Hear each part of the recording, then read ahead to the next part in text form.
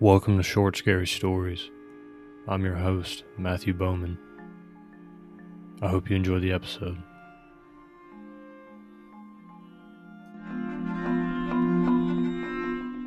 I was always fascinated by the unknown. The mysteries of the world, the secrets that lay hidden in the shadows. So when I heard about the abandoned hospital on the outskirts of town, I couldn't resist the urge to explore it. It was a dark and dreary day as I approached the hospital. The once proud building was now nothing more than a shell of its former self. The windows were boarded up, and the walls were covered in graffiti. I pushed open the creaky doors and stepped inside. The first thing I noticed was the smell. A thick, musty odor that made me gag. I wondered how long it had been since anyone had set foot in this place. I made my way down the dimly lit hall, my footsteps echoing in the stillness.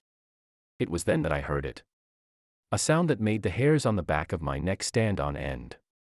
A soft whisper, barely audible, coming from one of the rooms. I hesitated for a moment, but my curiosity got the better of me. I approached the door and pushed it open. The room was empty, except for a figure standing in the corner.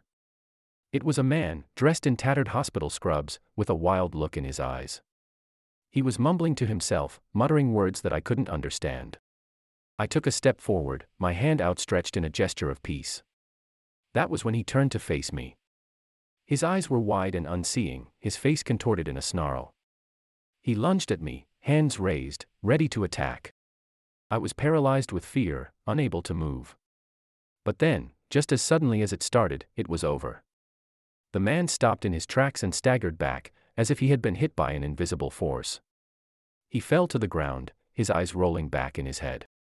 I didn't wait to see what would happen next. I ran as fast as I could, back out of the hospital. I was shaking, my heart pounding in my chest. I couldn't believe what had just happened. It wasn't until later that I learned the truth. The man I had seen was a patient who had been left behind when the hospital was abandoned. He had been wandering the halls for years, lost and alone. I was lucky to have escaped with my life.